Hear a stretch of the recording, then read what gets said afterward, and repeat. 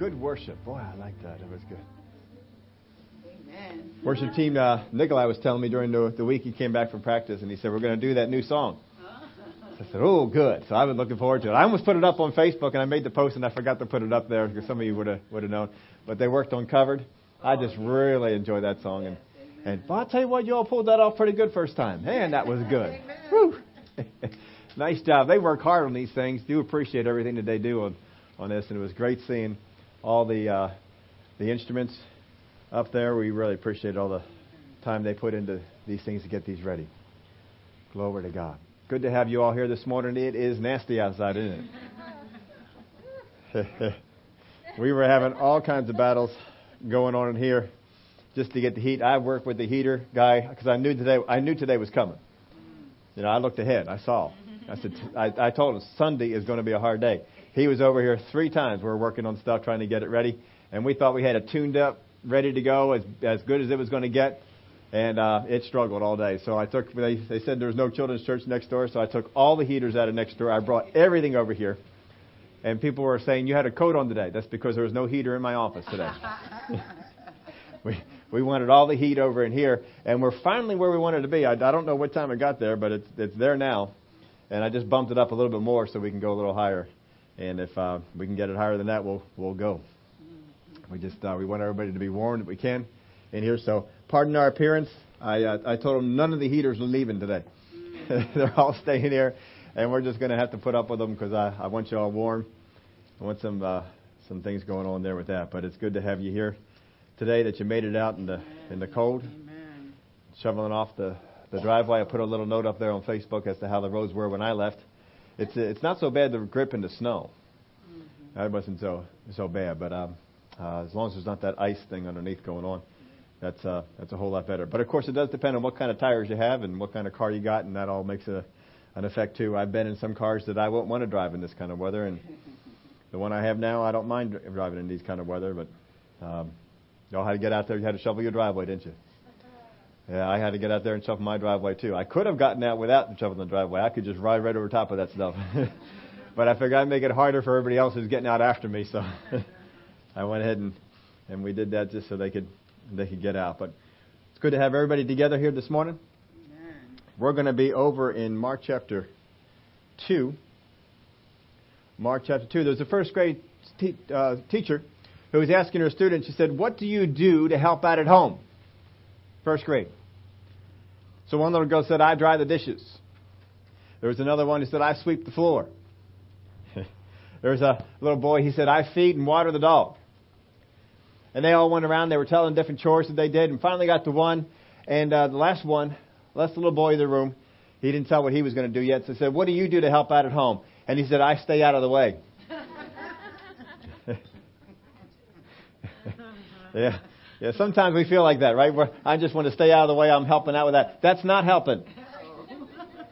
I just want to let you know this morning, that is not helping. We are in the kingdom of God, and we are not in the kingdom of God to stay out of the way. We're in the kingdom of God to do some things.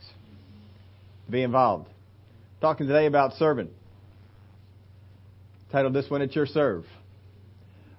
It's your serve. See, a lot of times people don't understand where the problem is in their Christian walk. If you want to know where the problem is in your Christian walk, most of the time it's in your serve. You just think of tennis. Where can a person improve in tennis? Generally, it's your serve. Their serve is the most important thing in tennis. I played tennis for a little while. Believe it or not, I was actually a tennis instructor. Can you believe they were that desperate? I used to love playing tennis. Tennis was one of the most fun games I had, and I finally got my serve down where I could go at it with some velocity. I'm not saying I was Pete Sampras.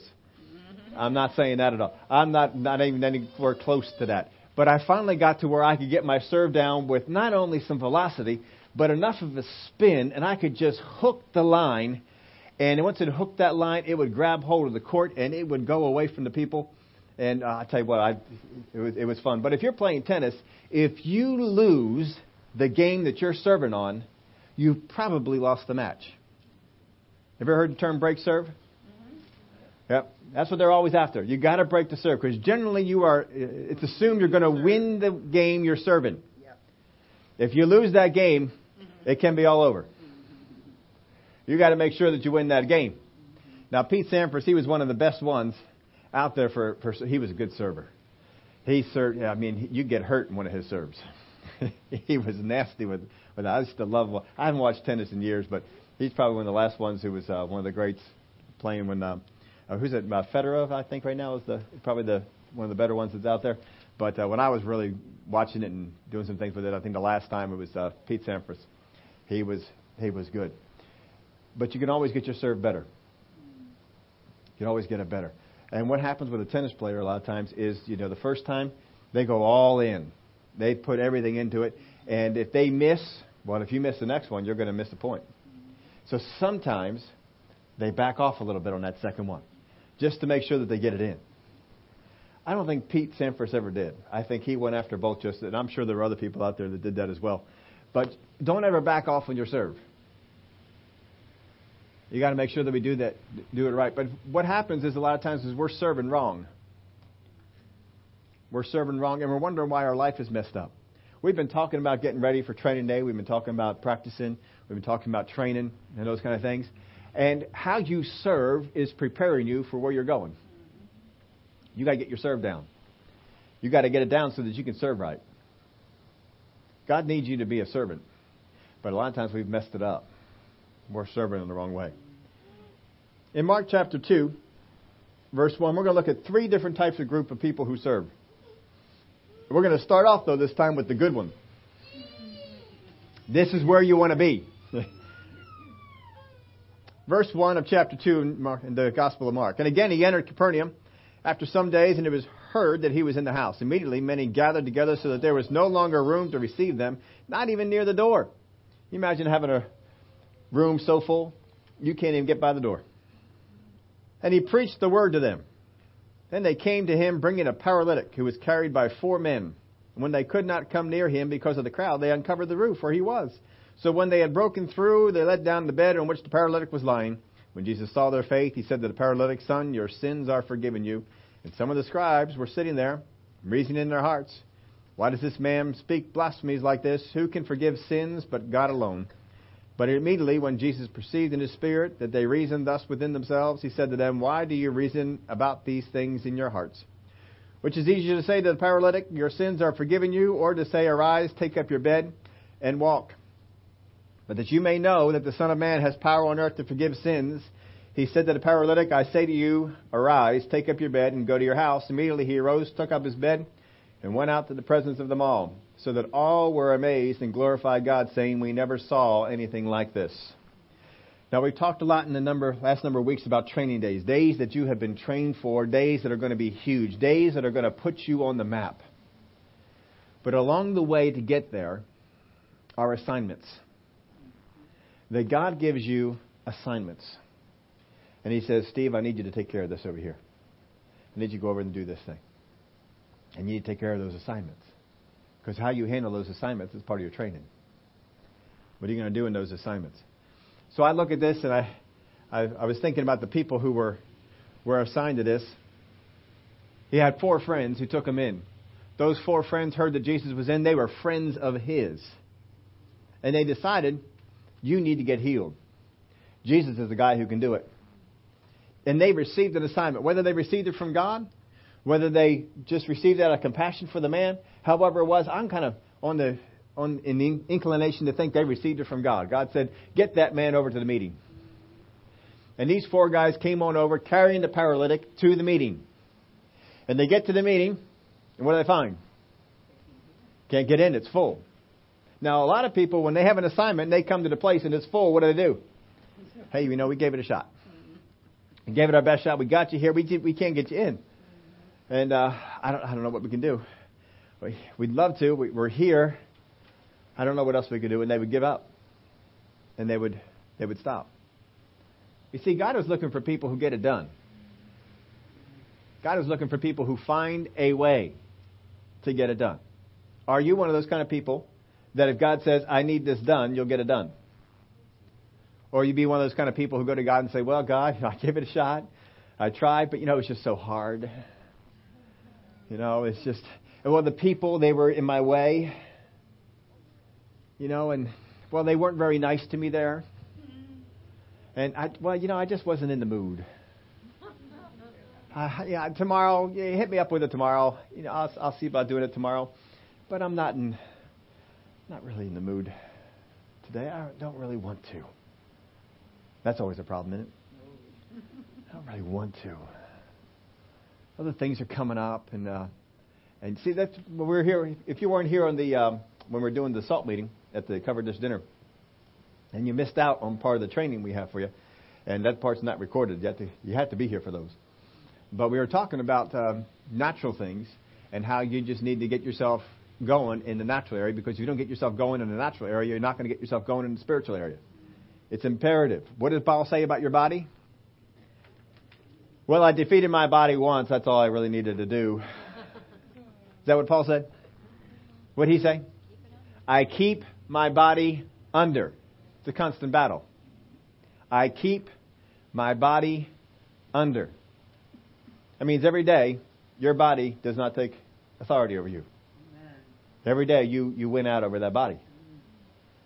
Don't lose your battle. Stay with it. Whatever it is you set up for your goals in that area, make sure you keep going with it. Because as you win that battle, you'll win the battle over your spirit. You got to win that one first. Get over there with it.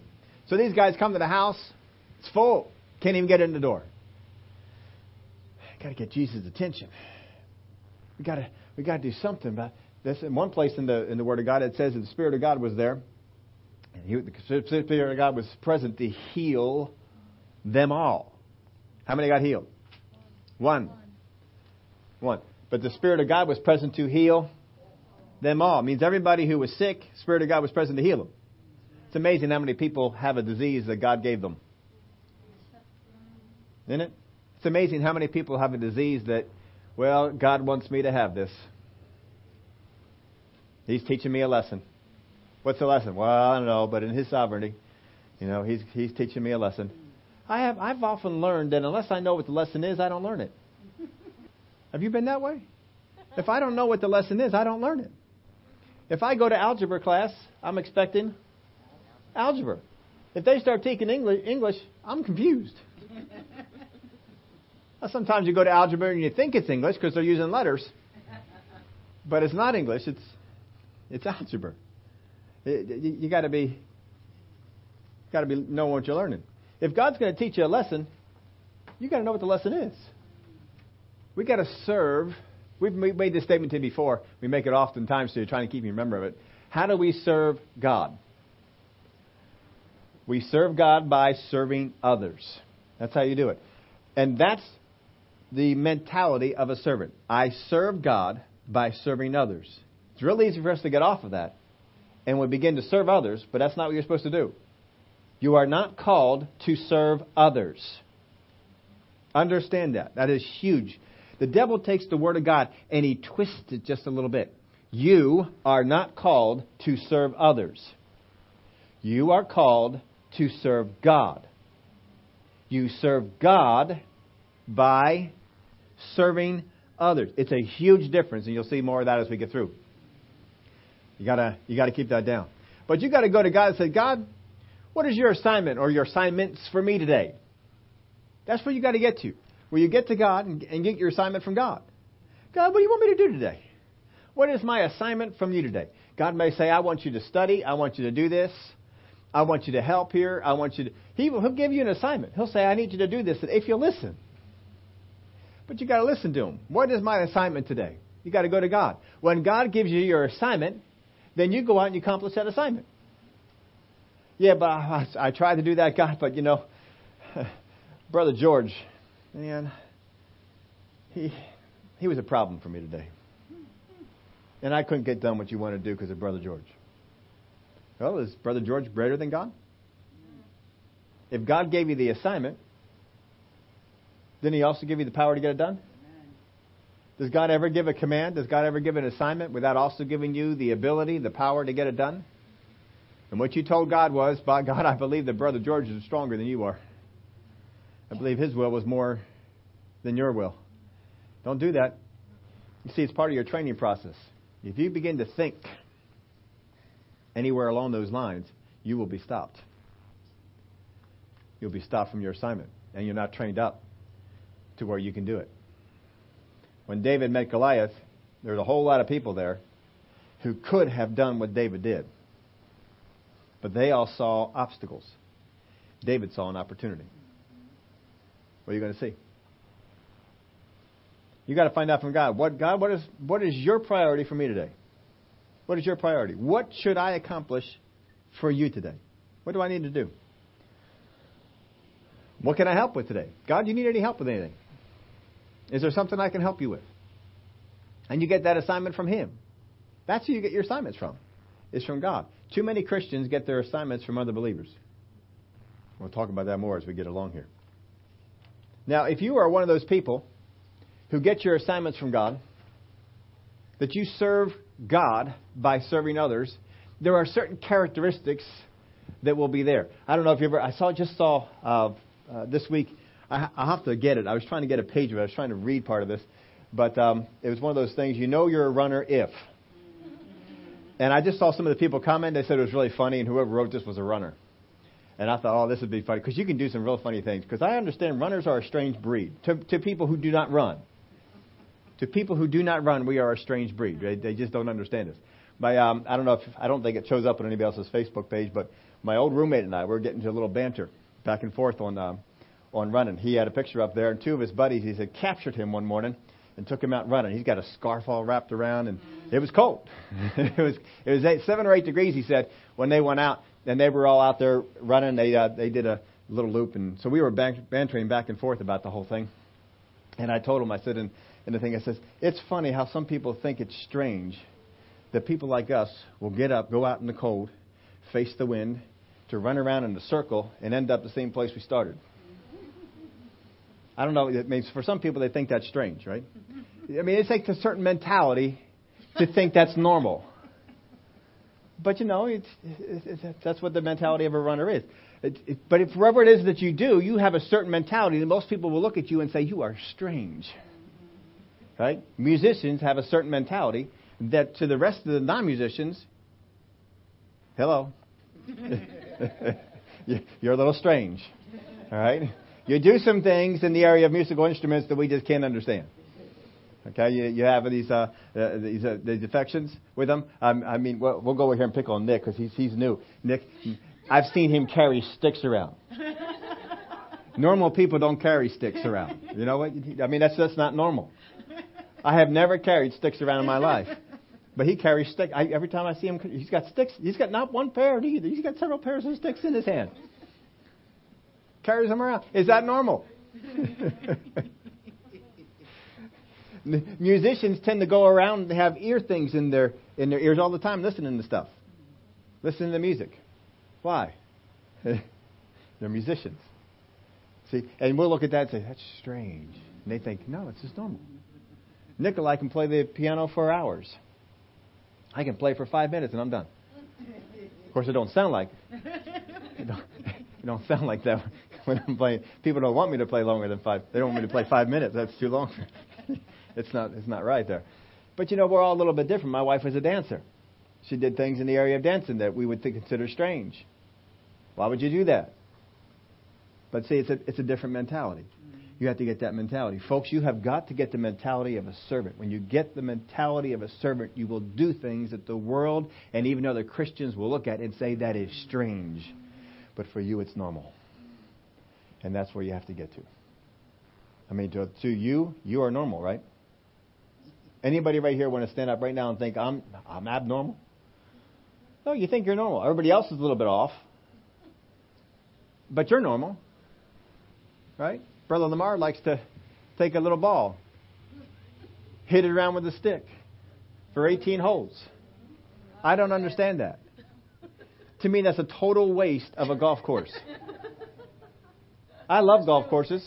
We had a beautiful one up by Kings. It was called Briarcliff Manor Golf Course. It was a very exclusive place, and you had to have a whole lot of money just to be a member. You couldn't just be the normal riffraff and be a member of this club.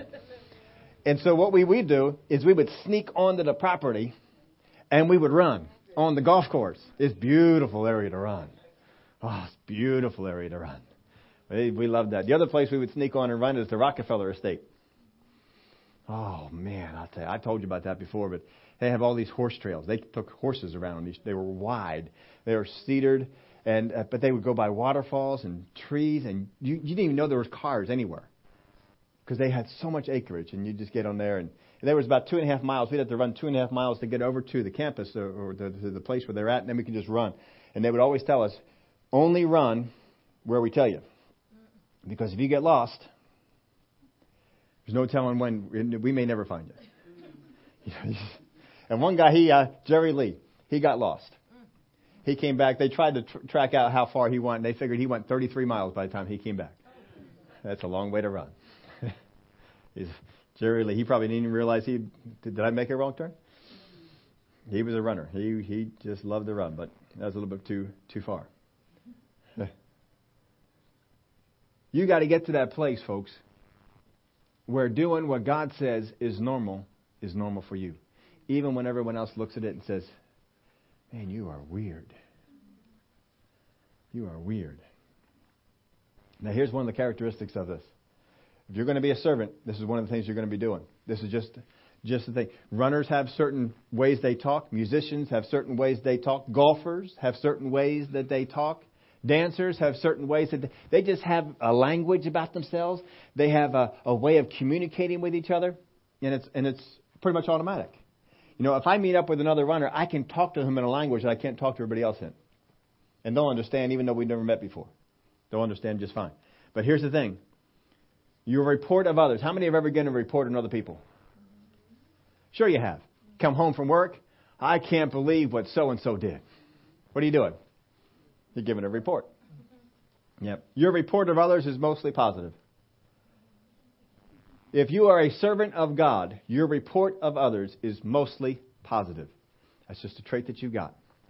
I did not say 100%. I said mostly. Jesus' report of other people was mostly positive. He wasn't 100%, was he? What was his report of the Pharisees? That wasn't very good, was it? How about Peter? Most of the time it was pretty good, but every once in a while he had to make a bad report about Peter, didn't he? Yeah, it happened to the disciples. Most of the time he had good reports of the disciples. Every once in a while he had a bad report about them, didn't he? You see, a servant of God, when they see a problem, they can spot it, but most of the time they're focusing on the good stuff. They're giving a report. Jesus dealt with some stuff he had to deal with. But most of the time, he's positive. This is the thing. When you get trained as a servant of God, most of the time that you report on other people, it's positive. That's just a trait that you got. Follow after Jesus on that. There's another one. You see God's blessing as promised and certain. There are blessings of God. You see them as promised. God promised them to me. And they are certain. When you go around and talk about the blessings of God, you don't talk about them in such a way as, well, I wish that would happen for me. Never seems to. Never seem to get that to work for me. I'd like it to. It just doesn't ever. No, what do?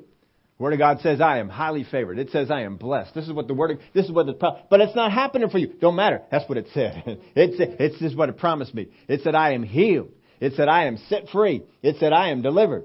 Glory to God. That's what you talk about. That's what a servant of God talk. That's how they talk. That's how they discuss with each other. You see God's blessings as promised and certain. Now Abraham, we talked about him in this part. He wasn't always that way, was he? He wasn't always that way. He had to get to that place.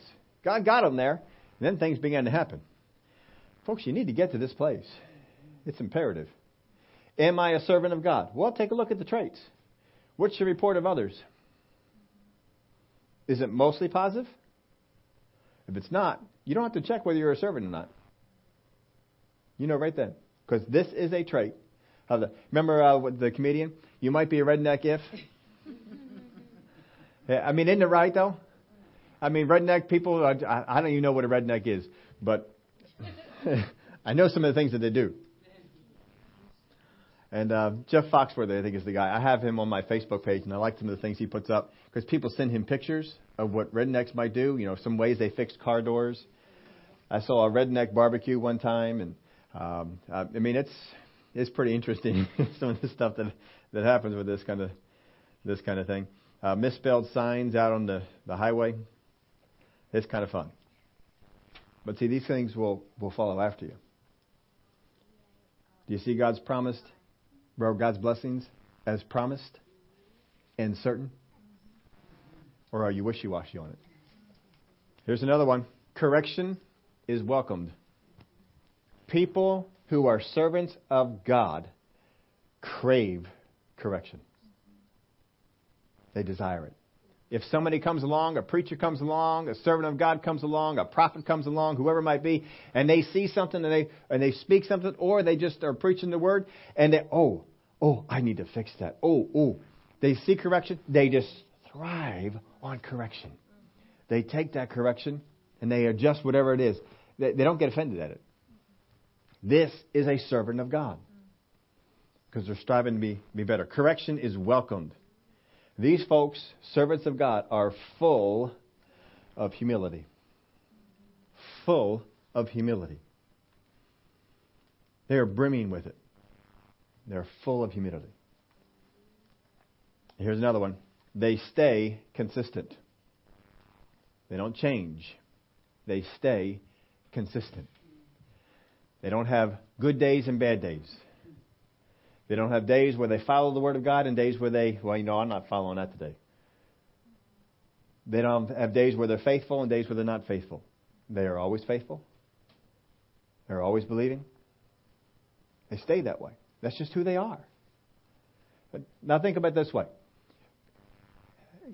How many guys, raise your hand if you're a guy. Raise your hand if you're a guy. How many days a week are you a guy? 7 days a week? 7 days a week? Do you ever stop being a guy? I mean, sometimes we talk about pulling people's man cards. I understand that. But you really never stop being a guy, right? You are a guy. You may not always act like one, but you are always a guy. Same thing with the gals. You ladies you're always a woman. You don't ever stop being one. And most of the time I talk to women, they're glad that they're women. They're glad they're not men. And most times I talk to men, I tell them all the time, I am so glad I'm not a woman. Man, I'll tell you what, I am so glad I am not a woman. And my wife will say the same thing. I'm so glad. So glad I'm not a... See, we're glad who we are, and we always are that. And we don't desire to be... Now, there are people out there who desire. There are some guys who desire to be women. I don't understand. I don't understand. Who was the guy in the paper now? Bruce Jenner? Really? Yeah. Unbelievable. But you see, you stay consistent. You stay consistent. You are always a guy. You were always a gal. Women have certain interests that men do not share. Right? And men have certain interests that women do not share. In our house, traditionally, most of the time, it's the guys in the house who like the gadgets. Right? I'm the guy who likes the fancy remote control. I'm the guy who likes, the phone that does all kinds of stuff. My wife could care less. As long as I point at it, hit the button, that's all I care about doing. That's all she wants to do. But I like the gadgets. I'm just kind of wired that way to do that. Now, I'm not sure what's going to happen to my granddaughter because right now she seems to be a gadget girl. She seems to be a gadget girl. She knows how to work them. She gets that remote. She points it at the TV. She hits the right button. She turns things on. My wife's having trouble with it. Give it to Lissy. Give it to Lissy. Let me see if she can figure it out. Because we're not there. No, it's not quite like that. But she knows how to work these things. She picks up the phone. Hello? She got the phone there. She knows to slide the stuff. She knows icons. She got this stuff down. We might have a gadget girl right there. Stay consistent. See, people who are servants, they stay consistent. You don't have to worry. You don't have to wonder. Are there going to be a servant tomorrow? They're always a servant. They're just wired that way. This is what they do. So, that's what we should be. How many of y'all know we're not all quite there yet? We got some other things going on. There are those who are servants, and there are those who work. I didn't put this one in your outline. I kind of add this later on, so I'll ask if we turn over to John chapter 5 and verse 1. John chapter 5 and verse 1. Christian will get it up there on the screen for us too. John chapter 5 and verse 1. After this, there was a feast of the Jews, and the Jews went up to Jerusalem. Now there in Jerusalem by the sheep-gated pool, which is called in Hebrew Bethesda, having 5 porches. In these lay a great multitude of sick people, blind, lame, paralyzed, waiting for the moving of the water. For an angel went down at a certain time into the pool and stirred up the water. Whoever stepped in first after the stirring of the water was made well of whatever disease he had. Now a certain man was there when he had an infirmity 38 years. When Jesus saw him lying there and knew that he had already been in that condition a long time, he said to him, "Do you want to be made well?" Jesus asked a lot of times questions that you would think that you know the answers to. Why would he be there? Who would not want to be made well? But he says, "Do you want to be made well?" The sick man answered him, "Sir, I have no man to put me into the pool when the water is stirred up, but while I am coming, another steps down before me." And Jesus said to him, "Rise, take up your bed and walk." And immediately the man was made well, took up his bed and walked, and that day was the Sabbath. A lot of folks would like to be in the servant mode, think they are in the servant mode. They are not. They're in the work mode. These people, folks, and I'll tell you what, some of us here right now, we don't serve God by serving others. We feel like we obey the Word by serving other people. And as long as we do that, we work hard. Because whenever someone has a need, we work on it. Whenever someone has something that has to get done, what do? We're there. What does this man do when Jesus talks about being healed? Does he see healing as a promise? Does he see it as something that's sure? Well, I got no man. We're looking at work. I need somebody to do this. I should be able to do this. I can't do that. We're all looking at the things that have to be done. So where most of us are. We're looking at what has to be done. This man believes in God. He wouldn't be at the pool. He knows what God does. Believes what God does. He's at the pool. He stayed faithful. Can you imagine this? 38 years you've been suffering for something, and you still believe that God might heal you from it. That's pretty tough. Some of you folks gave up after 5. But he's still at it. 38 years. He's still showing up. It might happen today. But Jesus comes and says, "Do you want to be made well?" Well, I don't have this, and well, this isn't working out so well. We're looking at all the things that we need to have done. And it's not being done. So Jesus says to him, "Rise, take up your bed and walk." Now, he could have stayed in that mentality, but he did not. To his credit, he got out of that mentality. He said he just received it. You got to be careful, folks, because this is an area where we miss it a lot of times, is that we are so used to working for things that when God says receive it, we aren't ready. And we just turn it off. Said, "Well, I would receive it, but again, I don't have anybody to put me." That was his opportunity. He would have just walked right away from it. He would have walked right away. We got this story in there. There's a whole lot of stories in the Word of God we don't have. I wonder, when we get to heaven, we can ask Jesus, "Jesus, was there anybody at the pool that you went up to and said that to, and they gave you an excuse?" They didn't make it in the Word of God, obviously, but I wonder if that happened. You think Jesus batted 1,000? I mean, I'm sure Jesus can bat 1,000, but, sometimes the other people, they don't always listen to them. "Rise, take up your bed and walk." And immediately the man was made well, took up his bed and walked. And that day was the Sabbath. This man doesn't think about, well, it's the Sabbath. This man doesn't think about, should I take up my bed and walk? This man doesn't question. He hears Jesus say it, and he does what Jesus says. The Jews therefore said to him who was cured, "It is a Sabbath. It is not lawful for you to carry your bed." Now see, this is where people who are not in the right frame of mind. These are not people that are working. This is another group. This is Sabbath. It's not lawful for you to carry your bed. What should they be saying? Glory to God. 38 years you've been having that. This is a great day. Just because God blesses you with something great doesn't mean that people around you are going to be happy. It is a Sabbath. It's not lawful for you to carry your bed. How do you think you got healed? If God did it, is it lawful? He answered them and said, "He who made me well said to me, 'Take up your bed and walk.' Then they asked him, 'Who was the man who said to you, 'Take up your bed and walk'?" But the one who was healed did not know who it was, for Jesus had withdrawn, the multitude being in that place. Now you can go on. I mean, the rest of the story here is almost comical. Because they persecute this guy. They call his parents in. His parents said, "Is this the guy?" Yeah, well, he looks like our son. I don't know. I mean, our son's lame. This guy's walking, but, he has the appearance of our son. I can't really say exactly sure whether he's our son or not, but, if he is our son and he's healed, why don't you ask him? He can answer him for himself. He's old enough. We don't want to take responsibility for this thing. We're afraid of you guys. And that it's just a really funny story of people who have a wrong frame of mind trying to deal with a miracle. I see people who have a work mentality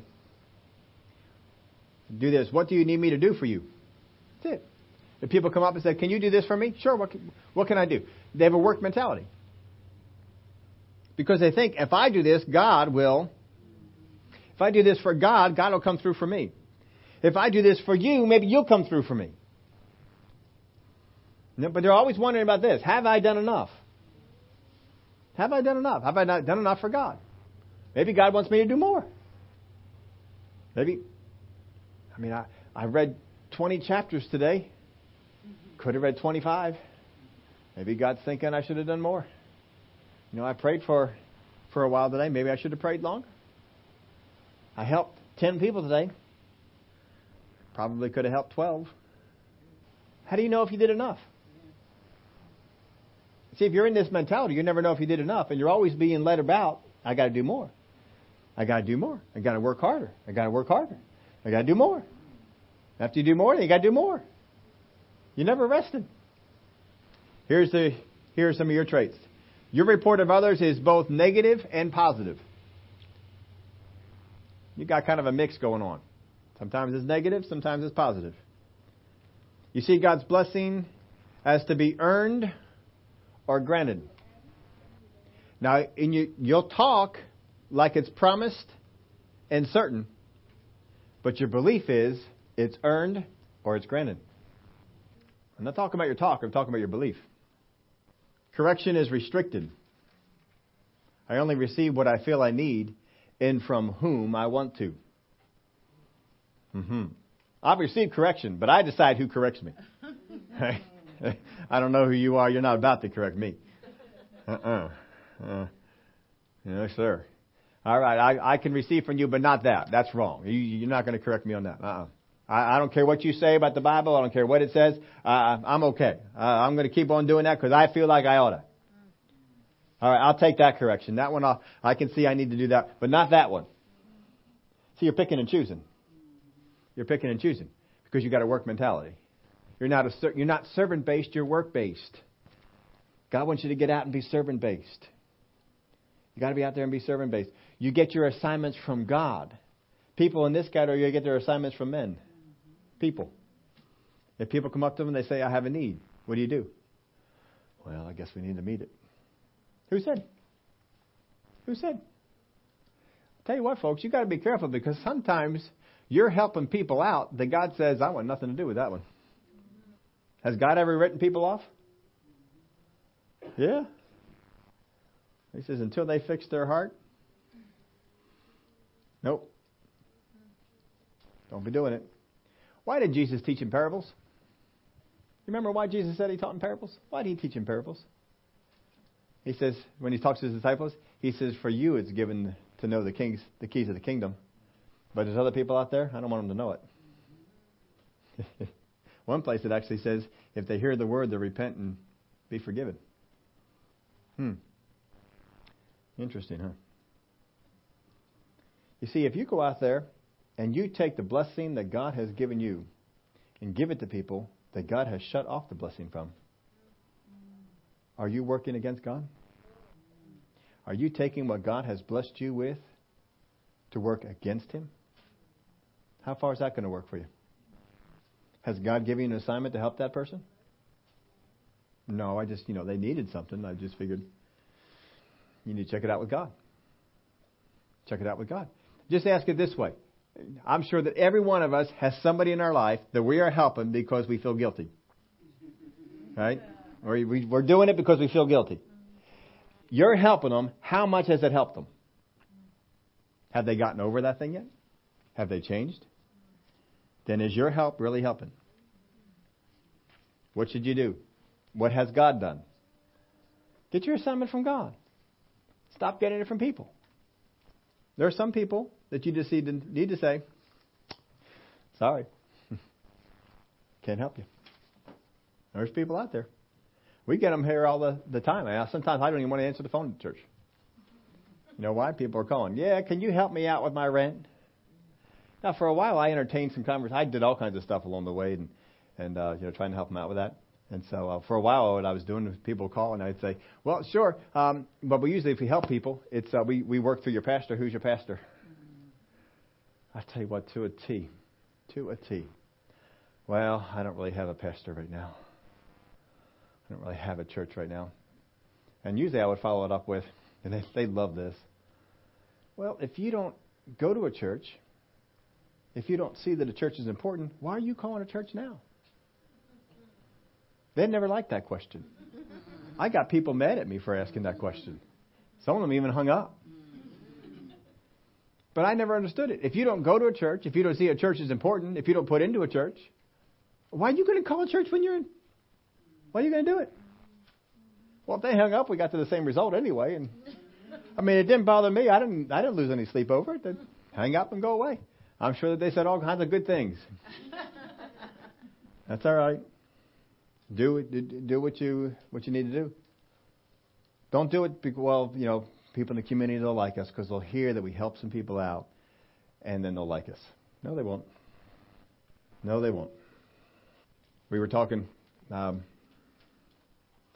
We have conversations with folks and I'll tell you what. Sometimes we were more often than we've gotten together with other ministers, we have come to the same conclusion. And we were out at lunch with you folks, and we were talking about this. And they pastored a church.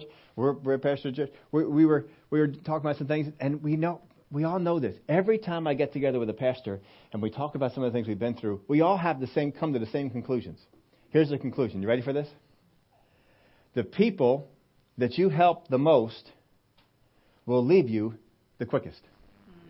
And didn't we say that? And in his experience, he had it. In my experience, every pastor. I don't mean most of them. I don't mean 95%. I don't mean 99.9%. I mean every single pastor I have ever talked to has this conclusion. Now, the Word didn't teach that to us, but we learned it. And so after our conversation, I was meditating on this for a little while. I was just talking to the guy. I says, God, why is that going on? And this is what came to me. He says, I taught that in the Word. I said, I had no idea you taught that in the Word. I said, you taught that in the Word? He says, yeah, I taught that in the Word. I says, man, you're going to have to show me where that one was because I don't know where that one was. And sure enough, he did. It just was a little bit veiled to me at the first time. Remember when Jesus talked about the man who was forgiven so much? This is what he told me. You remember the story. He owed a man millions of dollars. And he said, please forgive me. He said, please be patient and I will pay it all. And the man had compassion on him. He says, no, go. I've forgiven you the debt. And he went out and found somebody who owed him a little bit of money. And he insisted on him paying it. He says, this is what you'll see. He says, the people, make sure I get this right because I wasn't planning on getting into this today. He says, the people who will ask the most from you will give the least to others. I said, oh, yeah. Yeah, that's true. The people who will ask the most from you will give the least to others. If you're looking for fertile fields to sow in, is that one? So what you should do before you sow? Ask God. God, is this something I should do? Is this a need I should get into? I'll tell you what, it has borne out for me. There are some people that my wife and I, or sometimes just some guys I've gotten together, I have poured all kinds of time into. Gave the least. Drop you in a second. It's amazing how much that is. And the ones who ask very little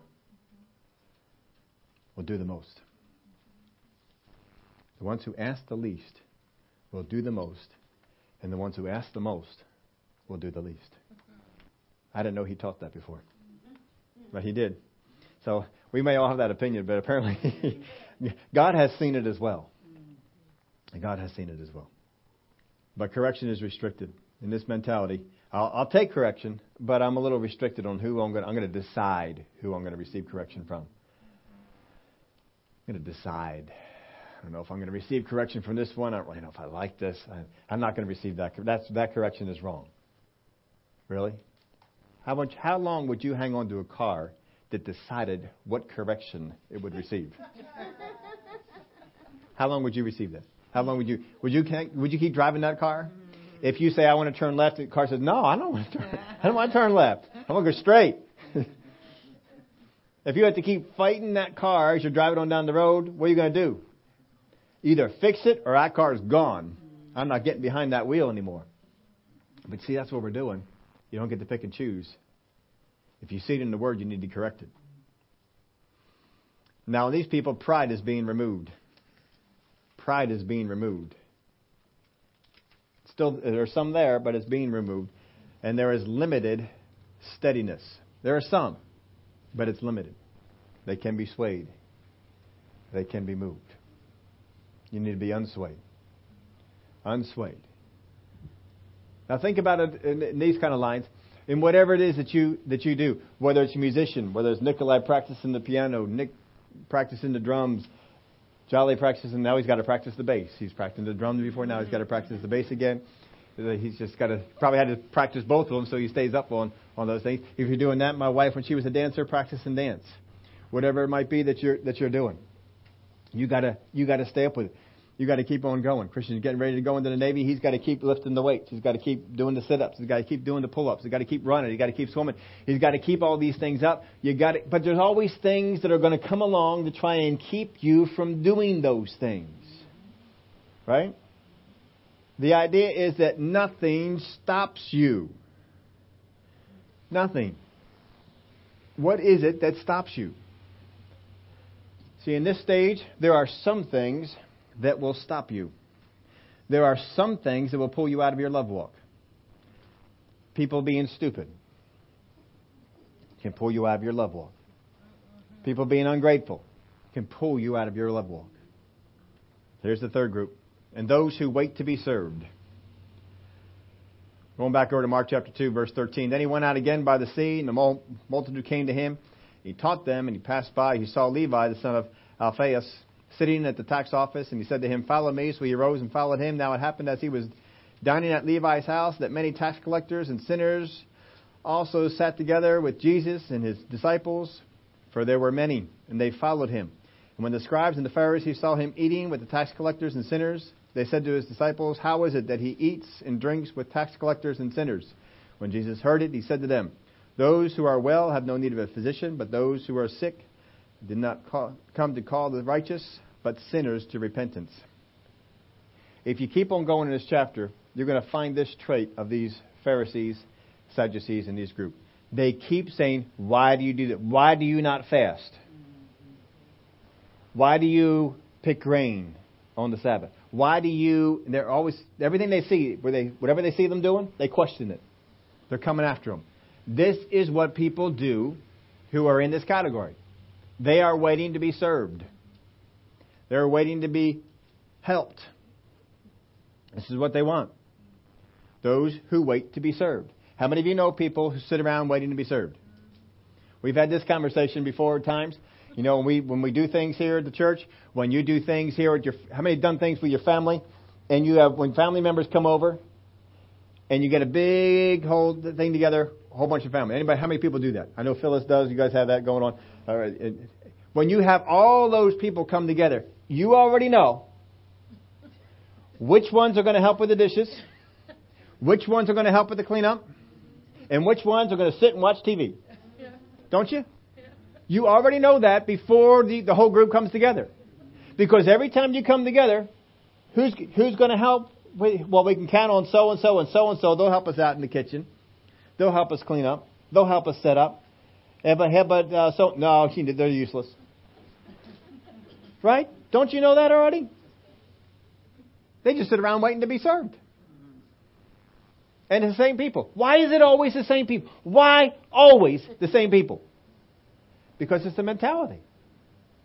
You've adopted a mentality. There are some people who have a mentality, I cannot just sit around when there's work to be done. There's other people who have a mentality that says, I can sit around. And don't you expect me to do a thing. I didn't say I was going to do nothing. And I'm not about to do nothing. And they're totally content. And, you try and want to make them feel uncomfortable. Boy, we sure could use somebody to help. And what do? Hope you find somebody. Right? You try, we need to get so-and-so, we need to get them busy. We need to get them doing something. They're just sitting out there on their butt, doing nothing. It's the thing that they learn. That's where they're at. They're in the third category. There's some traits. Well, I'll go this part. These people want you to always do something for them. If you do something for them, I don't like it like that. I don't like the cranberry sauce done this way. When I have cranberry sauce, it needs to be done this way. I don't like the gravy lumpy. How come the gravy's lumpy? Right? How come the stuffing has raisins? I hate raisins. Why is there celery in the stuffing? Now, see, I can appreciate that. I can understand. Because I despise celery. I think celery is made for rabbits and no one else. No one else should be subjected to celery. That's my opinion. Now, there are other people who don't share that opinion. My wife likes celery.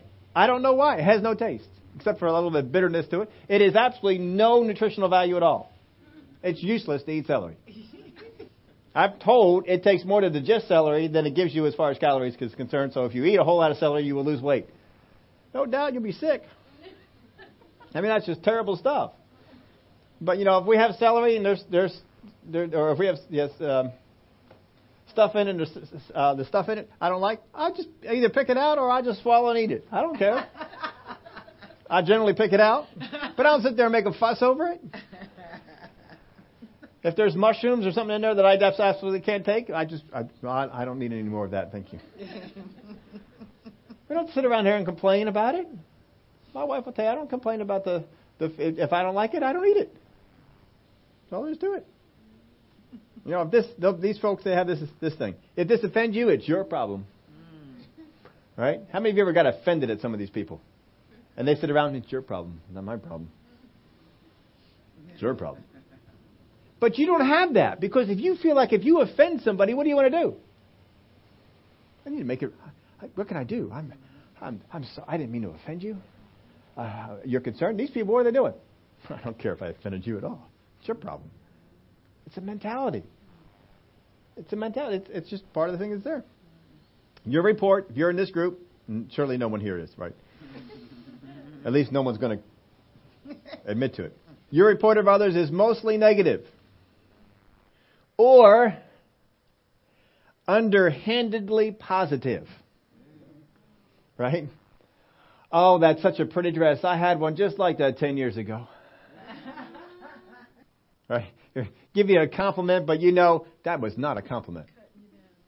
That's what they'll do. That's what folks in this category will do. Isn't that right? When you know who they are, and you got the family, you got the people coming together, and this is what they say, this is what they do, because it's a mentality. You see God's blessings as out of reach and for others. These folks will talk like they are promised. They will talk like they are theirs. But in reality, they believe that they are out of reach. It's just not for me. They're for other people. But I just can't have them.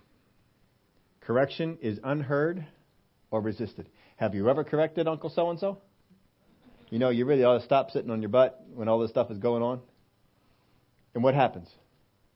He doesn't get fazed by it at all. Doesn't do a thing, doesn't change anything. Why? Because correction is unheard and resisted. They are full of pride. These folks will change in an instant. There is no steadiness. There is no consistency. In an instant, they will change. They will like you today and hate you tomorrow. And they may even come back to like you again. Is that not describing these people? Isn't that what they do? John chapter 6, verse 25. John chapter 6, verse 25. What time we got? We doing okay with time? Okay. When they found him on the other side of the sea, they said to him, Rabbi, when did you come here? Jesus answered and said, Most assuredly I say to you, you seek me not because you saw the signs, but because you ate the loaves and were filled. You're not here because of anything that's spiritual. You're here because you think you're going to get more food.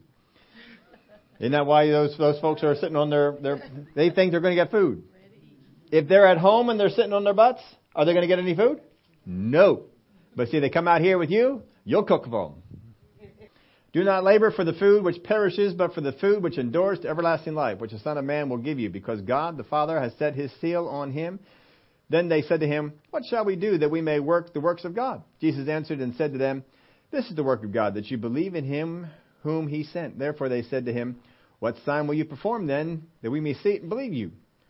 What work will you do? Our fathers ate the manna in the desert. As it is written, he gave them bread from heaven to eat. And Jesus said to them, Most surely I say to you, Moses did not give you the bread from heaven, but my Father gives you the true bread from heaven. For the bread of God is he who comes down from heaven and gives life to the world. Then they said to him, Lord, give us this bread always. And Jesus said to him, I am the bread of life. He who comes to me shall never hunger. He who believes in me shall never thirst.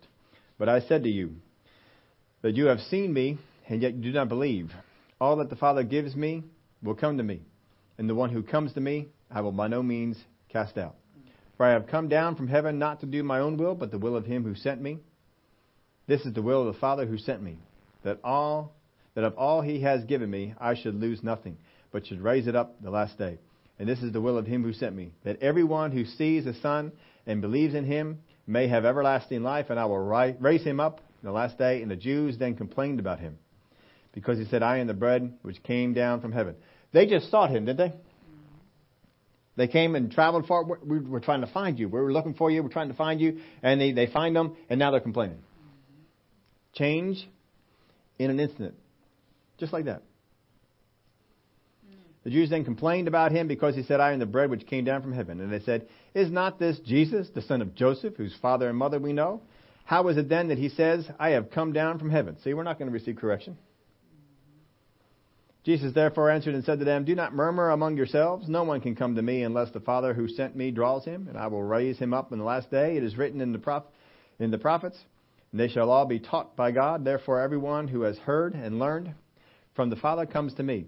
Not that anyone has seen the Father, except he who is from God. He has seen the Father. Most assuredly I say to you, he who believes in me has everlasting life. I am the bread of life. Your fathers ate the manna in the wilderness and are dead. There you go. You want some of that food, you'll die. This is the bread which comes down from heaven, that one may eat of it and not die. I am the living bread which came down from heaven. If anyone eats of this bread, he will live forever. And the bread that I give is my flesh, which I give for the life of the world. The Jews therefore quarreled among themselves, saying, How can this man give us his flesh to eat?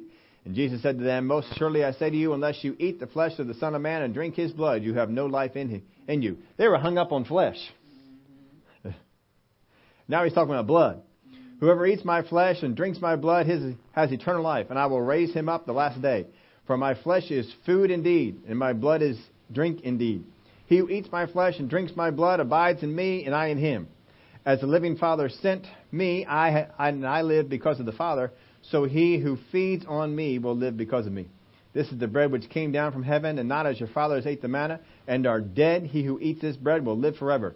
These things he says in the synagogue as he taught in Capernaum. Therefore many of the disciples, when they heard this, said, This is a hard saying. Who can understand it? When Jesus knew in himself that his disciples, not just called anybody, his disciples complained about this, he said to them, Does this offend you? What then if you should see the Son of Man ascend from where he was before? It is the Spirit who gives life. The flesh profits nothing. The words that I speak to you are spirit and they are life. But there are some of you who do not believe. For Jesus knew from the beginning who they were who did not believe and who would betray him. And he said, therefore I have said to you that no one can come to me unless it has been granted to him by my Father. From that time many of his disciples went back and walked with him no more. Then Jesus said to the 12, do you also want to go away? But Simon Peter answered him, Lord, to whom shall we go? You have the words of eternal life. Also we have come to believe and know that you are the Christ, the Son of the living God. Here's the thing with Peter. I don't know what you're saying. Peter does not know what he's saying. I don't know what you're saying. But I believe that you're the Christ and you have the words of life. So I'm going to hang out until I can figure it out. I'm going to hang out here until we say this. Now look, if you go back through and you read this, we kind of just read through it real fast. Does it seem that Jesus is being a little antagonistic? Doesn't it seem that way? And you think you got to be nice to everybody. Follow the example of Jesus. That's all you got to do. Jesus is actually antagonistic to this group. Because he says, you're following me just because you want bread. I'm not going to give you none. In fact, I'm going to give you a lesson that you're not ready to handle. Let's see what you do with it. Well, how should they have handled it? Okay, we don't understand this, but we're going to hang out until we do. That's how they should handle it. What did they do? We don't understand it, so you're wrong. And they walked off. See, they're inconsistent. They're all for him one day, and the next day, see ya. Because they're in the wrong group. They are wanting to be served. But let him, James chapter 1, verse 6, but let him who asks in faith with no doubting, for he who doubts is like a wave of the sea driven and tossed by the wind. For let not that man suppose that he will receive anything from the Lord. He is a double-minded man, unstable in all his ways. Don't be double-minded. You got to be single-minded. How are you going to do that? Get to be a servant. If you become a servant, not a worker. There's a lot of workers in the kingdom. He needs servants. You are not called to be a servant of men. You are called to be a servant of God. We've got too many people who are servants of men, not servants of God. And we got a whole lot of people who want to be served. Don't patronize people who want to be served. If they have an attitude and they want to be served, what should you do? You know what? Get it yourself. Okay? You have the pastor's permission to do this. If people expect you to serve, stop. You're following Jesus' example. Jesus, in this story, faced people who expected him to serve them. And what did Jesus say? I'm not here to serve you at all. I'm not here to do that at all. Here, you want something? Take this. And he gave them something that was too hard for them to handle. And they walked off. Is Jesus broke up? Does he chase after them? No, he turns to his 12 disciples who stayed. And he said, you guys going to go too? I mean, go ahead. If you want to go, leave. Go ahead. Is he bothered by this? Yeah, we get bothered by it. No, if they come back, they're going to come back as better people. That's what he needs to have happen. As long as you stay in that mode, as long as you stay in that mentality, it's not going to change. God does not need more workers. He needs more servants. Servants of him. If you are a servant of men, you are a worker. Don't be that way. And if you're one who wants to be served, that's not right either. Jesus is teaching about that. Don't be here to be served, but to serve. Son of Man did not come to be served, but to serve. But to serve. People who practice an attitude of you need to serve me are practicing an attitude that God resists. And if you keep it up, that's not going to be good. Now, we already stepped on some toes. You mind if I step on a few more? Do you want any correction? Yes. I mean, come on, if we're going to get it right. Understand this, folks. I don't step on anybody's toes. I don't correct anybody because I want to be right. I do it because if I don't, I get held accountable that I didn't do it. and that you guys are going the wrong way. How many of you all want what you do to be rewarded in heaven? Aren't you? How many of you are serving God right now and you expect that what you do, you'll be rewarded in heaven for? And you got to have the right attitude about it. Because if you do work to God in the flesh, what's the Word of God say? You're going to reap in the flesh, you're not going to reap in the Spirit. If you do it in the Spirit, what are you going to get? Spirit. But you see, folks, a lot of times we are serving God. It looks like we're serving God, but we're not. We're serving ourselves. Get out from underneath the deception. Get it corrected. If you're going to do it, you may as well do it. You may as well do it right. You may as well do it where it's going to benefit you. You may as well do it where it's going to help you. You know, if we come together and we worship, you may have shown up for worship. You may be here for worship. It doesn't mean you were worshiping. If you're going to be here, you may as well do it and get credit. I mean, right? He who worships me must worship in spirit and in truth. Yeah. So do it right. Get it done in the right way. Because you can do it the wrong way. You know, you could be an usher, serving God in the church, being an usher, back over there smiling. Good to have you here. Nice to have you handing out the bulletins, shaking the hands, leading people to the chairs, doing the offering buckets, doing all the things that need to be done. And inside, can't stand these people. I mean, that one, they just stepped on my foot and didn't even apologize for it.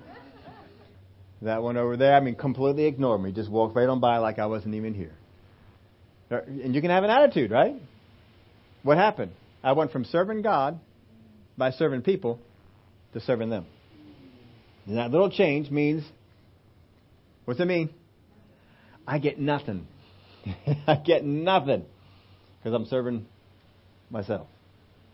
All right. We're still okay? All right. Now, sometimes we have folks that like to bring in instruments. How many like to bring in tambourines? Nobody wants to confess. All right. We want to bring in we want to play.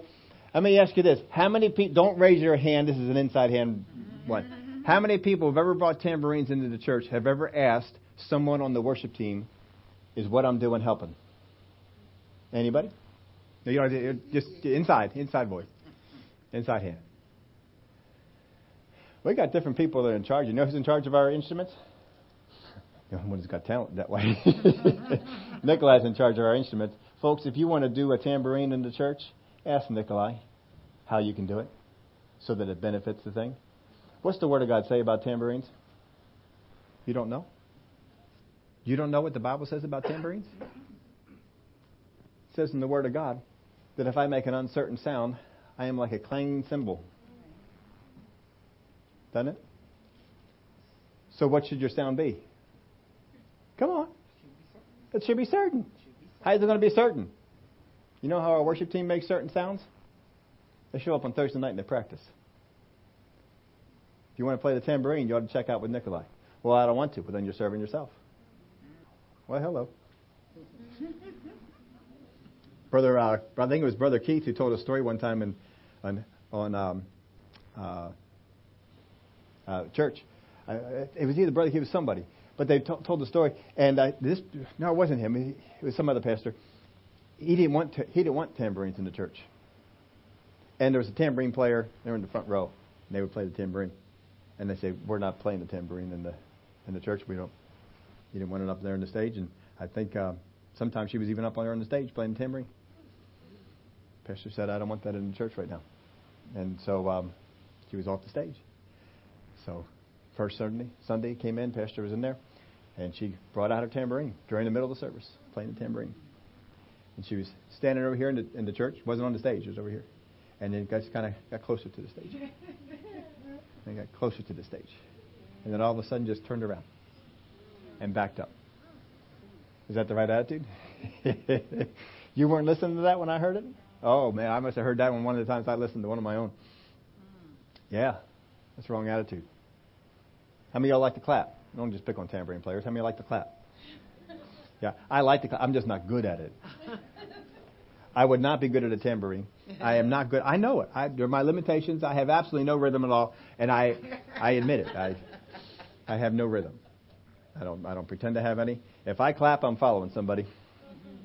You know, do I clap on the beat or off the beat? Neither. I'm around the beat somewhere. Because I realize I have no rhythm at all. I'm not going to ask Nicolay, how can, because he could tell me instructions, I couldn't follow. And I realized that, and I back out. But if you want to clap, you can go up to them and say, how can we help you best in clapping? Ask them. Because isn't it better if we're working together? What if we're all just think about it this way. We have words in the song. They're all leading us the song. What happens if Ethel decides, I don't like this song, I'm going to sing covered? I'm going to sing my own song. I like this song, I'm going to sing this song. And she does her own thing. What are we all going to do? Because Ethel, she's got a voice. I'm laughing. She's laughing. I mean, if I sing another song, you may not even know. But if Ethel sings another song, you're all going to know it. You're all going to know it. And it's going to be, what is she doing? See, we need to do things together. If you want to help, talk to people. Find out about it. If you want to do vocals and you're in the congregation, who should you talk to about that? Well, Alyssa takes care of the vocals on the stage. Talk to her about it. How can I do that? If you want to, I don't. Because I don't know if I'm doing a bass part, a tenor part, I might even be doing a soprano part. I don't know. I think I'm singing melody. I could be wrong about that too. I may be completely off from that. But you need to find out. You know, work with each other. Don't just do your own thing. You know, if the ushers come on over and they have the bucket and they bring the bucket over to you, and you know I'm supposed to take this bucket and pass it. I don't want to today. Pass your own bucket. Doesn't that cause a problem? Yeah. It causes, and it's an attitude issue. If you truly serve God, then all you want to do is what helps God. Too many Christians want to do what serves them and mask it as serving God. What kind of reward are you going to get for that? Can you imagine getting to heaven and somebody stands up there ready to get their reward for whatever it is that they did in church, and God says, you did that in the flesh. It all burned up on your entry. It's all gone. Well, how come no one told me? Well, I told Pastor Steve to tell you. He just never said anything to you. You think that's going to be good? It's not going to be good, is it? No. So I don't want that on my head, so I'm going to put it on yours. I mean, do it right. We can have tambourines in the church. We can have clapping in the church. We can have singing and melodies in the church. But talk to people. Find out how to do it right. Find out how to get it going. Put this in my outline. It's not in yours. But the voice of the Spirit leads us to serve God by serving others. That's the voice of the Holy Spirit. The voice of our flesh leads us to serve others, to serve ourselves, or be served. The voice of your flesh says, whatever it is that I do, you just have to live with it. How many have ever been out in a restaurant with some people, and you're eating together, and how many of y'all want to go out with that people again? What? Now you think to yourself, why is it that you chew with your mouth closed? Most of you. Why is it that you chew with your mouth closed and you chew kind of quietly? Why do you do that? Does it help you? It's helpful for the people around you, right? It's nice for the people that are around you. You know. So why do you come into church and chew gum, suck on mints, drink water?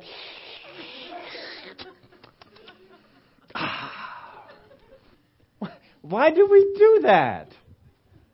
Now, I can speak from experience. I have never sucked on a mint, chewed on the gum, and I think just recently I finally drank some water here in church because my throat was giving me a hard time. I didn't like doing that. Come on, folks, fix it. Why are you doing it? Because you care about yourself, not other people. All kinds of amens today. Glory to God. We have got to improve our serve. We've got to get better at it. If I'm going to serve God by playing the tambourine, if I'm going to serve God by clapping, if I'm going to serve God by singing, if I'm going to serve God by ushering, if I'm going to serve God by being on the worship team, if I'm going to serve God by being on the computer, if I'm going to serve God by being on the sound system, if I'm going to serve God by teaching kids, if I'm going to serve God by being out there in the parking lot, whatever it is I'm going to serve God, if I have the wrong attitude, I lose everything I think I'm gaining. Get your serve down. Get it right. Just minor adjustments. But you make these adjustments, and what happens is you're going to find that these traits follow yourself. Guarantee. See, I know runners. I don't know all the other folks. I don't know walkers. I don't know musicians. I know runners. I can strike up a conversation with any runner, and I already know. I'm not talking about joggers.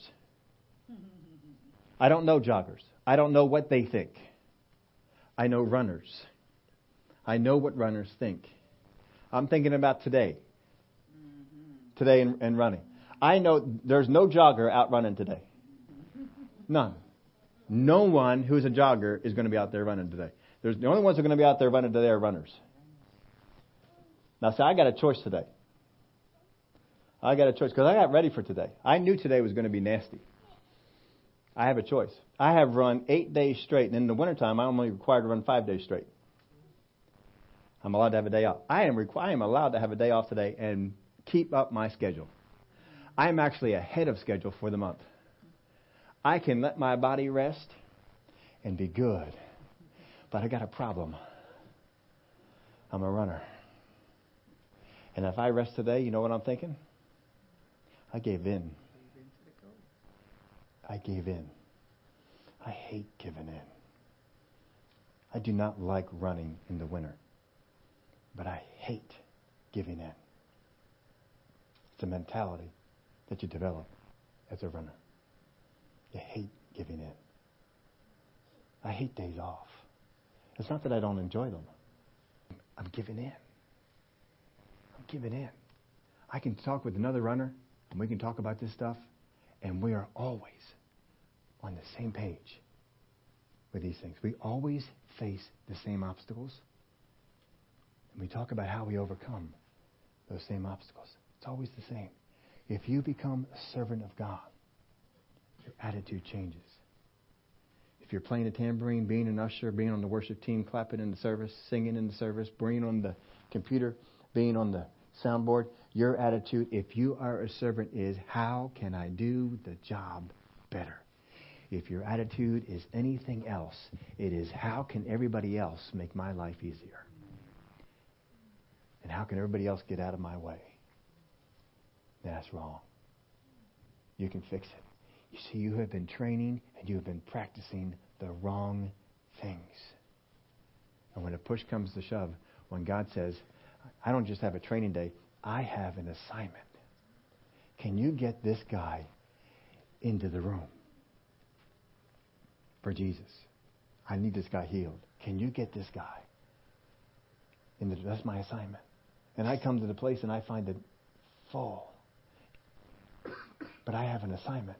I have a mentality that says, we're going to get it done. We are going to get it done. Even if I have to go up and tear off somebody else's roof, we're going to get this done. Amen. Do you have that kind of mentality? Can God count on you that no matter what, you will get the job done? That's a mentality you need to build. That's something you need to work into your training days, into your days of training and practicing.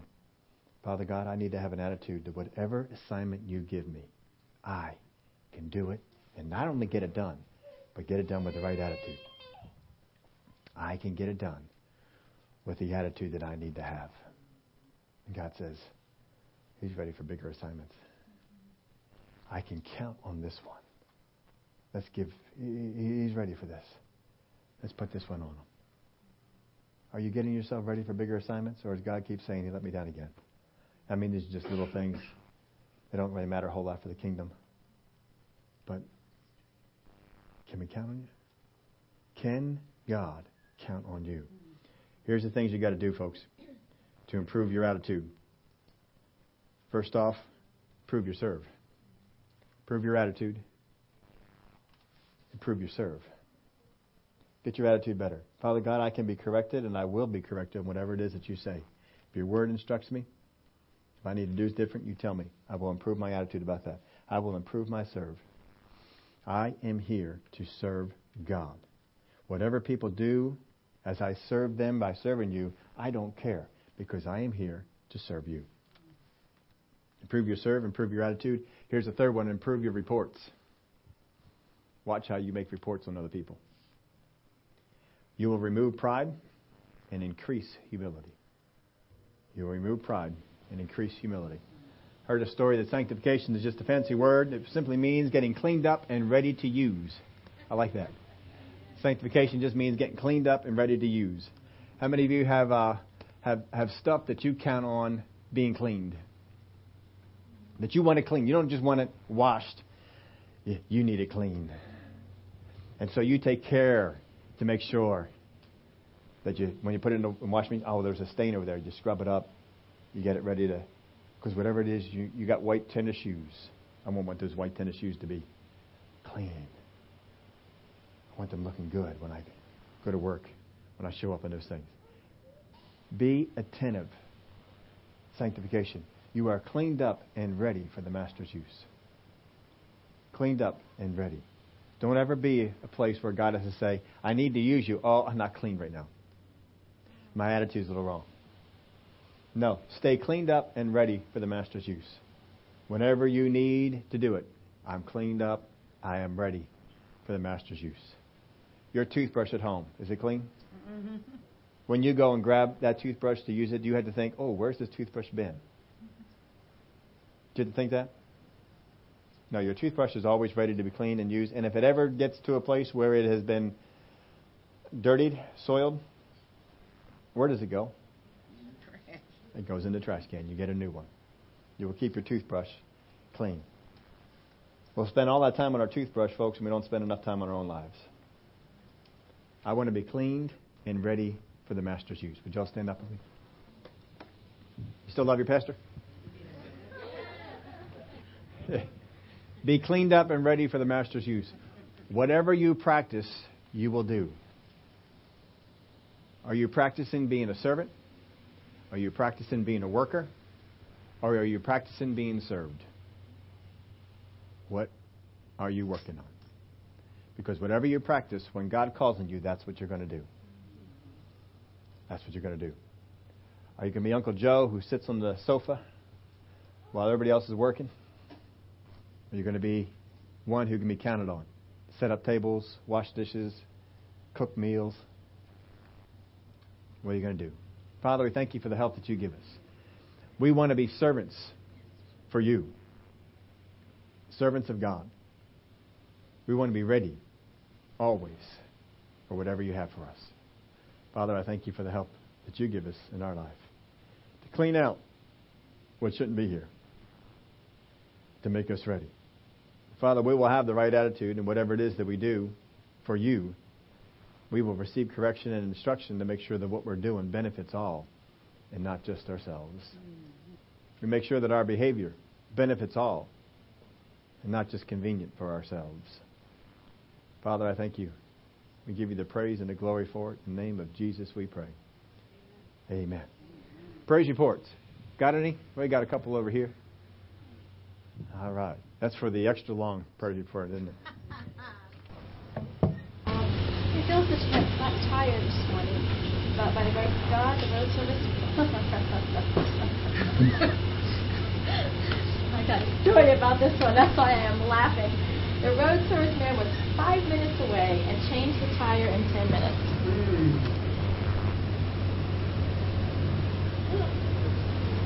Okay. I think it's a battery thing. He deserves a huge tip, and next time I will have it to even. As we only had a small tip list at this time.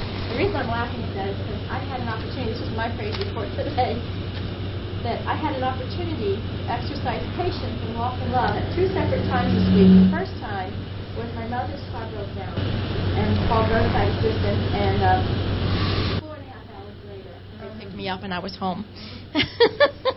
The second time was with carpet people. They were supposed to be here between that 2-hour window, and 2 hours and 45 minutes later, they still weren't here. So, patience. But I also praise God for such a giving group of people. Friday night, the Valentine dinner was just absolutely off the chart. I mean, if you can make a note of it for next year, if you weren't able to come this year, make a note. You will not be disappointed.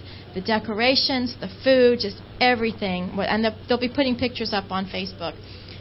Also, the Holy Spirit, how He speaks to us, the will and the heart of God. A lot of what Pastor's been sharing, a lot of what we've been learning, I'm hearing pastors that we know teaching the same messages. And, it's no wonder. It's the Holy Spirit. It's the same here today and always. But it's just awesome. I think it goes along with, I was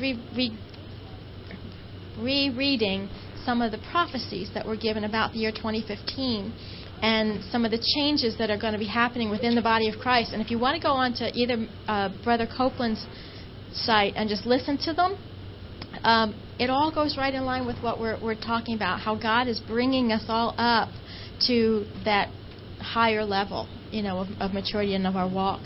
And this one, I'm going to do the happy dance.